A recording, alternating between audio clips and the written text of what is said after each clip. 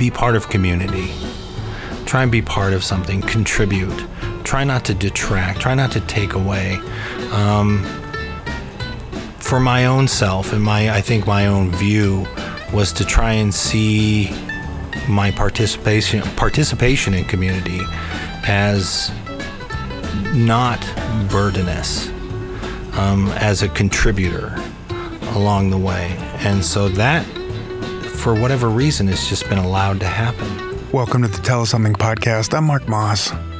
In last week's show, Joseph Grady and I spoke about healthy communities, how to make space for people to land, and how to be a good ally. If you missed last week's show, please go back and listen to the conversation that we had.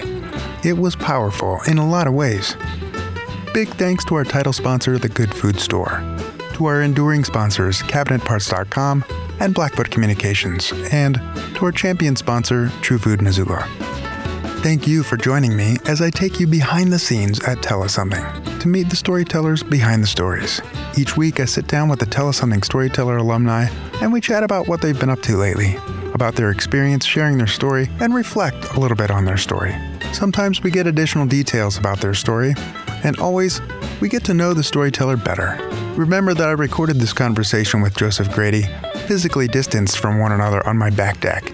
So occasionally you'll hear ambient sounds like an airplane flying overhead, a dog barking, or a train whistle. This week we talk about his artistic endeavors, his story, and about his experience sharing it on the Tell Us Something stage. After our conversation, you'll be able to listen to the story as he shared it on the stage. Are you an artist? I am. What do you paint? Figurative stuff. Faces are a main focus. I like to tell stories with eyes and expressions to convey mood, just to kind of say where I'm at. It's more my mental health process. Yeah. I've been painting and drawing since I was little. Oh, wow. Never went to school for it, but got in with communities of artists and learned from them. But basically, it's just what I do. I've always done it, so it's just I'm always doing it, whether I have no intention for it, let's put it that way, in terms of, taking the art and showing it or having some kind of objective, although I have been showing over the last couple of years. Where have you shown? Market on Front. Okay. That's like my venue. It's a block from my house, and I walked in there one day, was drawing, and somebody asked if I wanted to show, and we've just had a working relationship from them. I just book gigs, so yeah. Is it, in that space, do you find that people are engaging with the work?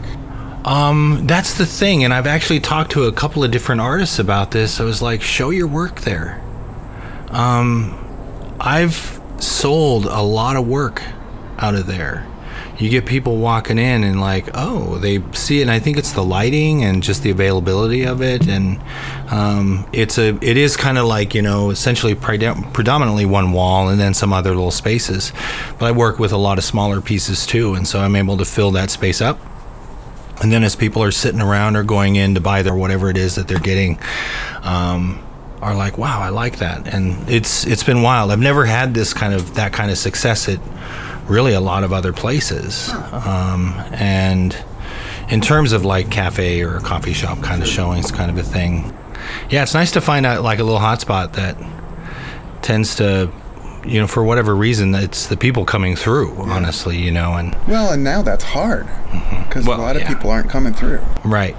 They're standing outside, they're phoning in, they're in and they're out. Yeah. No, I think art's probably definitely taken a hit in that regard. I mean, of course, your whole shtick is audience. Yeah, I mean, that's where I think the magic happens. Yeah. We did have one live streamed event, and it was fun. I got to interact with the storytellers, but they didn't get to interact with the audience. Right. There's something about seeing an audience and observing their attention. And you're talking to someone. You're speaking with a room. Yeah. Which is, for me, was helpful. Had you ever done anything like that before? Not storytelling. I've done monologues, I've done plays, I've done theater, I've done, been in front of the audience, I've done karaoke, I've sung with my brother, I've done performance in many different ways. where there's an audience participation, right? But not with that focused of a section of, kind of my life and a particular moment, if you will, which was really cool. I was really glad to be able to share that, and it was a powerful story, and talk about that. And I thank you. What was amazing to me was the caliber of stories that were being. You had like Lily in that space. You had Kendra Malnichuk. Right, exactly. And that, those two for me are like huge. They're very successful, and they're also very capable of captivating an audience. And so I was in that space like, let's do it. We're going to be able to do this thing. But of course, once you're up there, you get to it. Yeah. For sure. Yeah, and it's all about you in that moment. Mm-hmm. So I was very pleased, and I was glad to be able to share that part of my story, which is, for my entire life, is literally a transitioning point for me. I went from one phase of my life literally to another, which finds me where we're at right now, which is sober and healthy, productive, part of, participating, just being plugged in. You can be a lot more present when you're sober. Yeah, for sure. And the sober was one part of it, but also there was a lot of inward toxicity happening. The booze was like a symptom of what the problem was. And so I was able to really start getting some direction in terms of healing the actual impetus for that kind of behavior. And that the ingestion of that much alcohol in the course of a day it's hard to say it's not suicidal. Yeah. And so to go from that to making a complete 180, or entering just a different part of my life, was really significant. And so that's what I felt was important about that story, was it captures some of the elements of what made that possible, which was a vision, very much so. And I'm not sure I'd even term it that way. I'd call it like a fugue state, or I think I even said that on stage, that I wasn't entirely convinced that it was this big like spiritual kind of awakening. I think it was just my brain telling me that, hey buddy, it's time to wake up, right? And you should be able to do this. And having that switch happen was significant, even if it was presented in kind of this vision type experience. Well, right? These transformative moments sometimes take on otherworldly aspects. Yeah, for sure. And I'll never forget it. I can think of it right now and just walk through it and feel the experience of it. So it was really powerful, for me too. So what kind of feedback did you get from people afterwards? The feedback was, I think, in part what I expected: a lot of support, a lot of, hey, good job. There were some people who, out of that, hearing that recording, even not present, but hearing the recording of it, because I shared it on social media, were like, I've had a similar type experience in my life. And so I was making these connections with other people who had significant changes happen because of a single moment. And I think that was fulfilling. I'll just say it in a very small way. It was part of that connection point, I think, that came out of that. So it was just sort of a furthering of that outcome. Yeah, it was nice. Good. Yeah, thank you. Is there anything else you want to say about your story or the activity of telling it? Yeah, the backside of it has been, I think, probably for me, the really fascinating thing. It's not like life is perfect.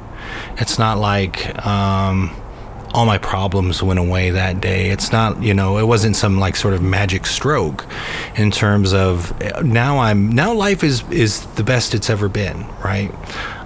In terms of there not being challenges or roadblocks or hurdles or this kind of a thing. But what I have found from that point has been this kind of things are falling more into line, right? That just weren't happening before, even before the booze, right? It was, and even into some of the booze, there was productivity and work and trying to participate and so forth. But nothing of this level.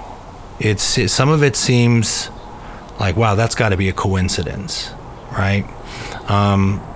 Living opportunity, money, windfalls of money, not like, huge money or anything like that, but not like winning the lottery or anything, but like at a time where I was down and out, finding resources to tap into without searching, having the phone ring and somebody call up and say, I was really thinking about you, and I wanted to know if you wanted to participate in this, either art or theater or film, something along those lines, where the dreams that I had before that weren't materializing are now not so much dreams. I have this sort of life goal, education and get a career and work toward, really getting involved in my life that way.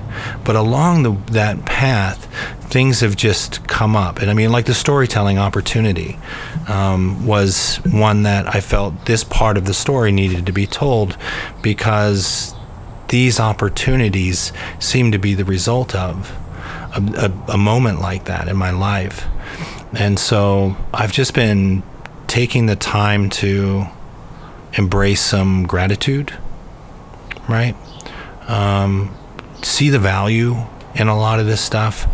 I really work hard to try and not get caught up in the why or the how or much of I need an explanation for this, right? Or even understanding outside of just recognizing, appreciating a moment and saying, you know what? This is a wonderful opportunity. I think I'm going to step into this and just pour myself into it and try and kind of do what I think the initial mission statement was that I got out of that moment. Be part of community. Try and be part of something. Contribute. Try not to detract. Try not to take away.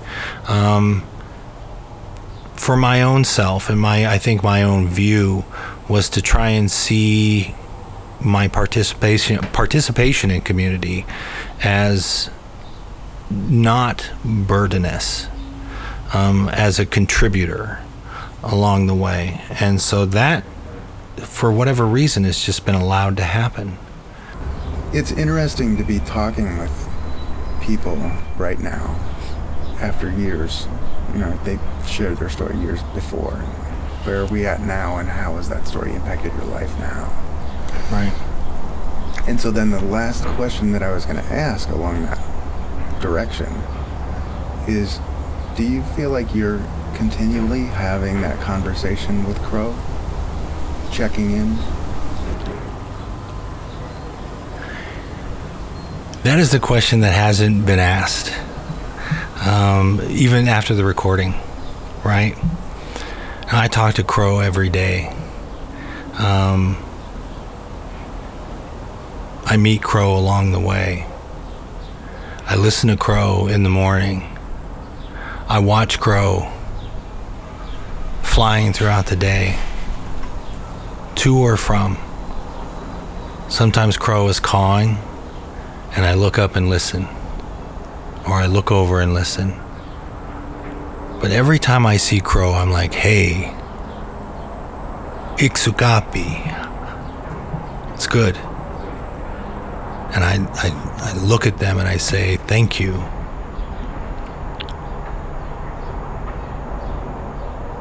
Because you have a different meaning in my life now. And it wasn't I didn't notice before. And sometimes it's just a conversation like, I don't mean to put this out on you today, Crow, but man, the world is crazy right now.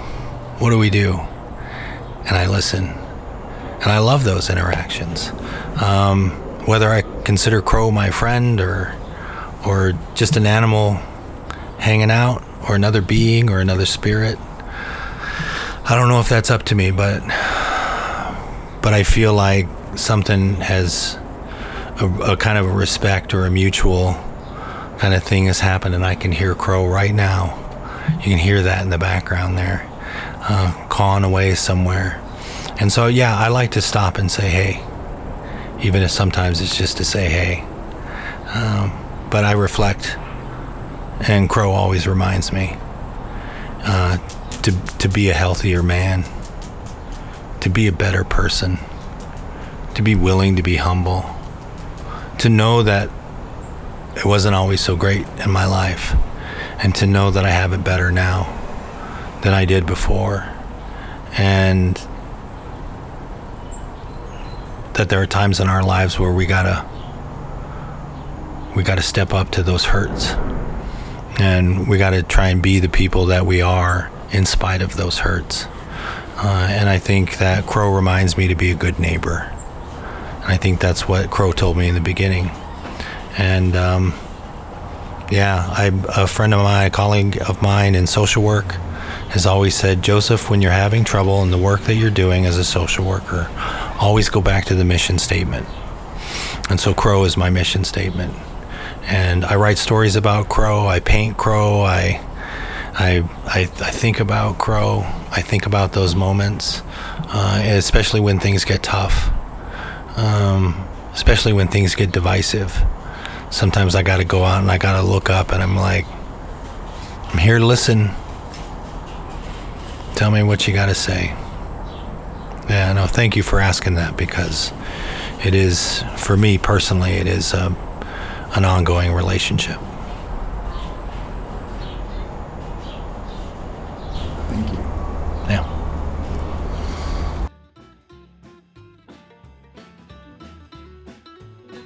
Joseph Grady has an educational background in social work, cultural, racial diversity, and the arts at the University of Montana. Joseph is a cultural competency trainer in Missoula, Montana. He continues putting his heart into all that he does and works hard at building community wherever he can. Joseph shared his story on October 1st, 2015 at the Roxy Theater in Missoula, Montana at the opening event of the first annual Montana Film Festival. The theme was Real Stories, REEL. Joseph's story is called Conversation with Crow.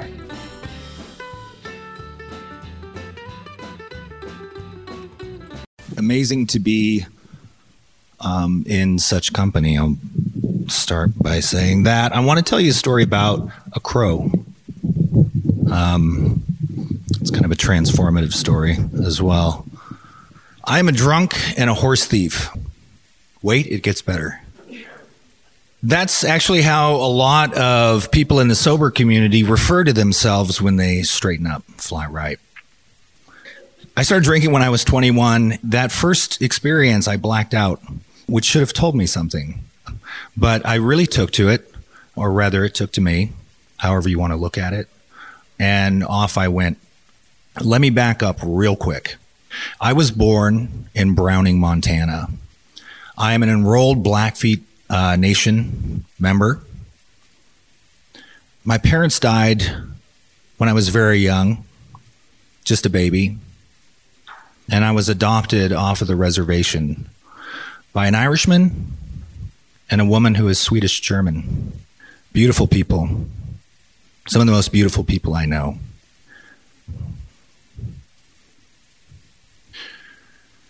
I grew up in Catholic school and public school, like many, many people in the United States, the suburban central Arizona, Indiana, Washington, parts of Montana.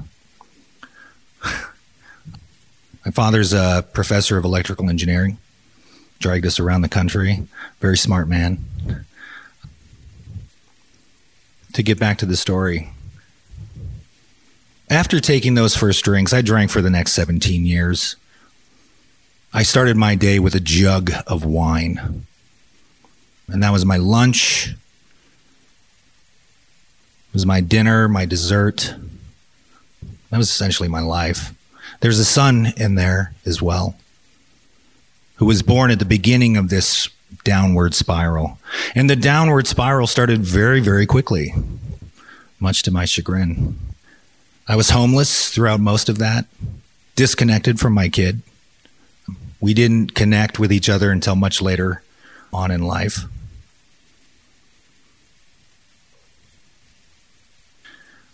Public school did a deplorable job of informing me about Native American people. I was a little bitter about that. I don't have as long a acting career as many of the people here.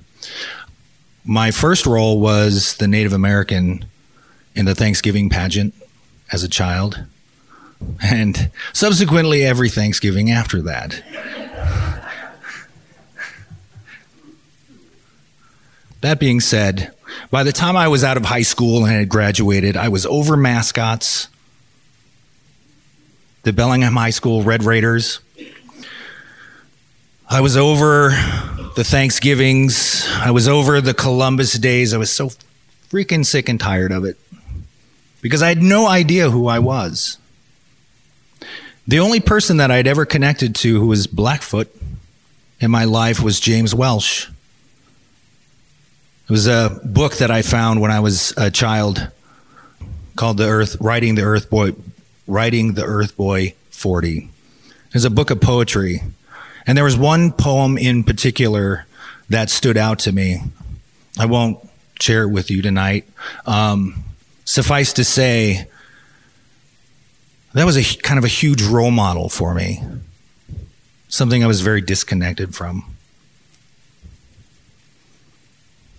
Moving forward, I went on from high school to this lengthy homeless tirade where I went through friends, I went through women, I went through jobs like they were going out of style.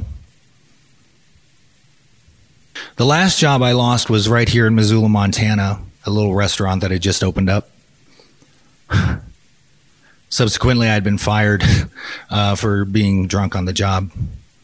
I'd been kicked out of the home I was at. I'd lost connection with my son again. Hadn't eaten in 3 days. I was sort of lost. A couple bottles of wine in my bag, my backpack. That's where I lived. I was used to living there. So at the end of this, I'm sitting in a field in a little place that's now known as the Old Mill District, I think is what it's called. Used to be an open field with nothing but crumbling concrete, weeds, refuse, old broken buildings. Quite appropriate for how I was feeling. Felt right at home.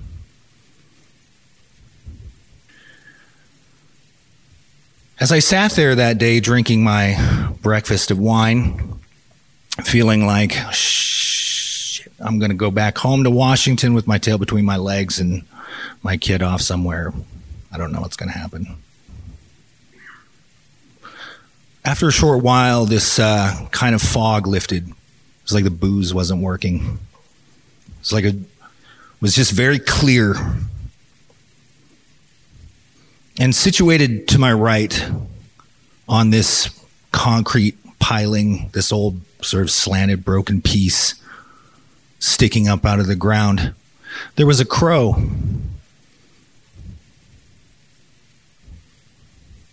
There were several others around. They were flying around, but this one was a little bit different. It spoke to me.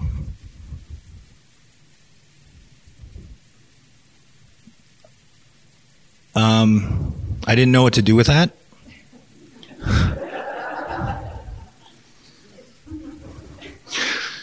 So I continued. I had this conversation.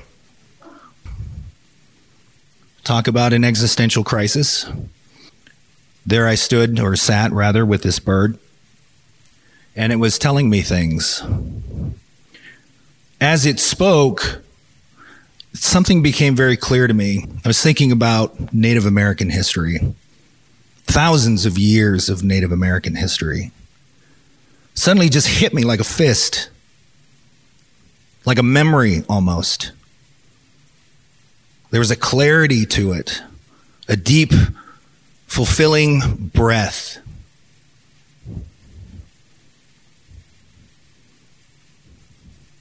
I asked the bird, what about all this religion stuff and the stuff I grew up in? I'm lost. I don't know what to do. Give it up. Put it on the ground and leave it. Leave it for the spirits. Okay. Well, I kind of went on. I listened a little longer. And after a while, I was just sitting there alone. I was drunk. Felt like I'd just come out of a blackout, which I had done many, many, many times in my life. Except for I never remembered any of the blackouts. That stuff was just sort of lost to the world. But this was crystalline in my head, what had happened. It was clear. And the thing I realized in that moment was I don't have to do this anymore. So I stood up and I went across the river and I checked into this little hotel. I had a couple $100 in my pocket and I rented a room. I detoxed in that room. I spent about a week in there, convulsing, seizing, throwing up. By the time I could keep a glass of water down and a little bit of food, my time was up in the room. And what I realized at that moment was it doesn't matter if I'm homeless, penniless, jobless, no prospects. I'm going to stay here and I'm going to be with my kid. I'm going to figure it out because I'm going to listen to that bird.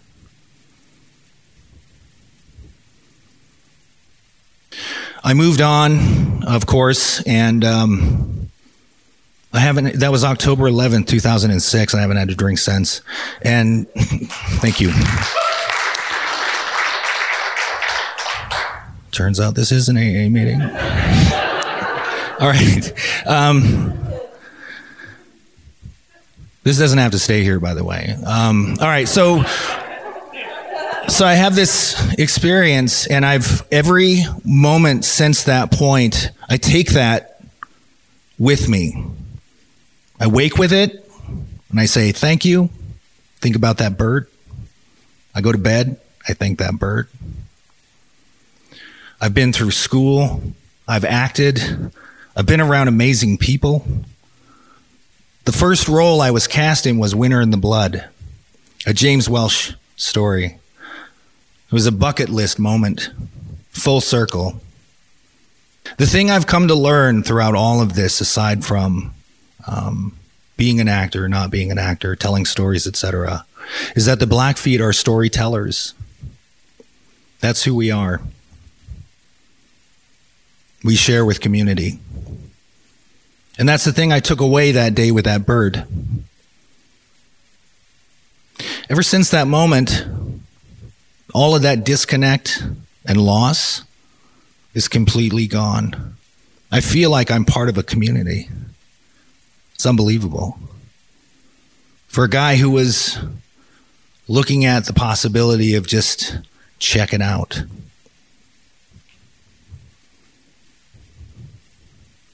I'm going to end with this real quickly. I was invited to the home of Lois Welch, where James used to sit and think. And I sat for a moment out by this, on this wood-carved seat.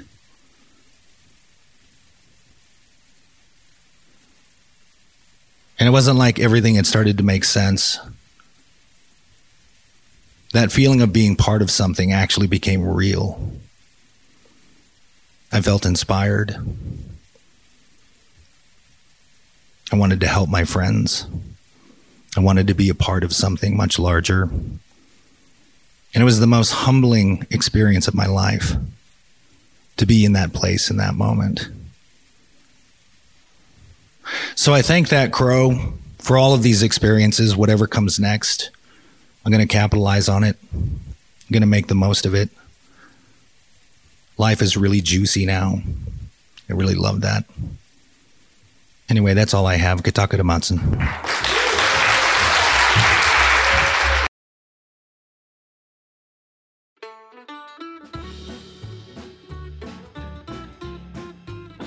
Thanks for listening today, and a huge thanks to Joseph Grady for spending the time with us, sharing his experience, and for sharing his story. Check in next week when I visit with Jill Albin. To be in a position where I wasn't scared of the cop, right? And I rather instead attempted to manipulate the situation so I wouldn't get in trouble, right? Yeah. What privilege that is. Absolutely. Just to start from. Yep. Tune in for that conversation on the next Tell Us Something podcast. If you want to support what we do, you can do that financially by donating. Go to tellussomething.org/support. And you can tell someone about the show. Send them a favorite episode.